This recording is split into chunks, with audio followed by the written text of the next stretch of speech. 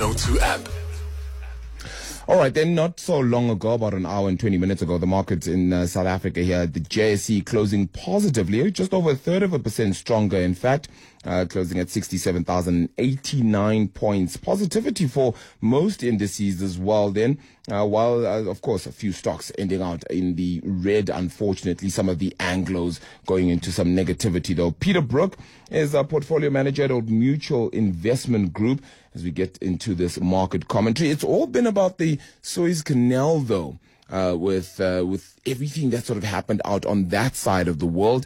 And one wonders whether there was really any sort of movement. We're now sitting at a stage, Peter, where it's all okay. Things are starting to move again. What we thought would be weeks happened in about 6 days. It's all cleared.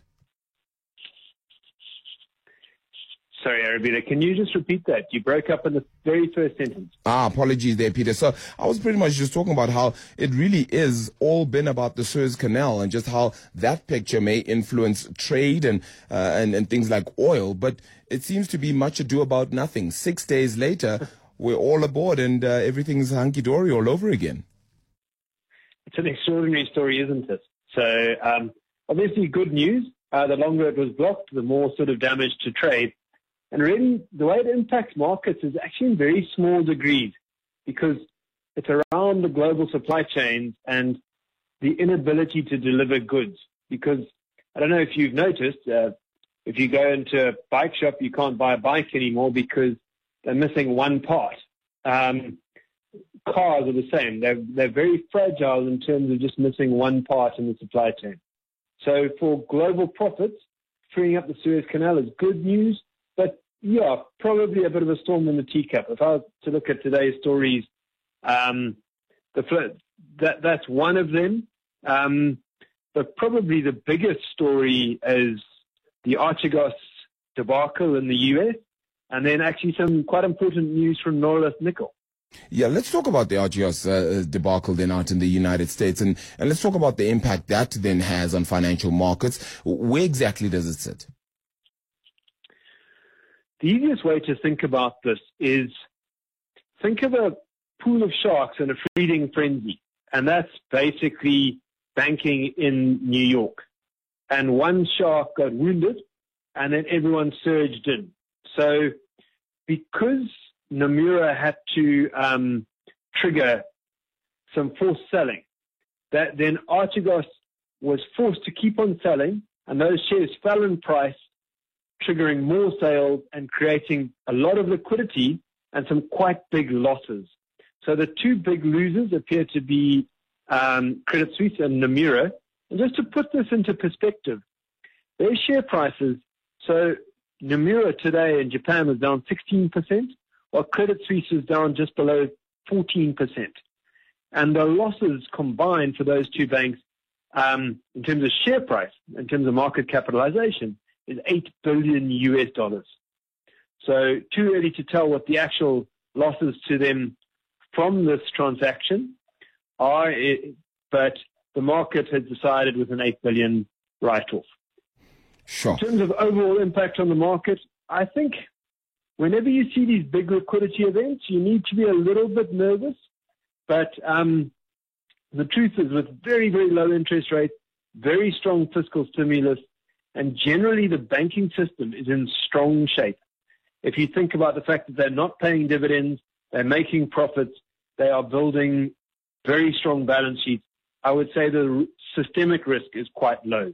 Is the market sort of getting used to some of these, shall we say, negative stock stories that we keep hearing of late? I mean, they just keep going on, right? And yes, fine, they don't lead necessarily to the complete closing off of those companies like they used to in the past, but it still is the bad news stories that the market keeps saying it shouldn't have, and yet they continue to happen anyway. And this fire sale is going to weigh somewhat even on the hedge fund industry, which, of course, even earlier this year was perhaps a little bit hit as well. Yeah, at the moment, my inclination would be to say not that important. Obviously, as things unfold, that can change, but no, it's really it only matters when there's low liquidity. And at the moment, liquidity is very strong. So I'm not too stressed about it. Okay. Overall, then, locally, we also enjoyed a 1/3% of gains. Then it's not necessarily risk on, though, is it? No, so interesting day in South Africa in that it was the banks that were quite strong, and then Bidvest, so very sort of local orientated names. So last year, on Friday, there was a very strong day in the market, and I would have probably expected a little bit more weakness. And the fact that our market held today, I think, is reasonably positive. A little bit of rotation away from resources. And I think partially that's reflecting the fact that Norilsk Nickel has got they've managed to solve their problem with water ingress into the mine. So Norilsk Nickel is up 3.7% today. And then on the other side of it, the palladium price was down 5.4%. And our platinum shares are down around 2%. Your just general notion then around the fact that the tech stocks have now become perhaps no longer the flavor of the month, so to speak. Last year, they were all the rage. This year, perhaps going back into the value counters. Is this sort of a sense of people saying to themselves, what goes up must come down at some stage? Or is there perhaps just a relief for now and a pullback of sorts, and perhaps the rally will begin again in earnest, considering that there are still stocks for the future, those tech counters? Yeah, I think that's a really critical question, Arabile. And the way I see it is tech had done very well. Therefore, you shouldn't be surprised to see it come off. The rest of the market had done very badly. Therefore, you shouldn't be surprised to see it recover.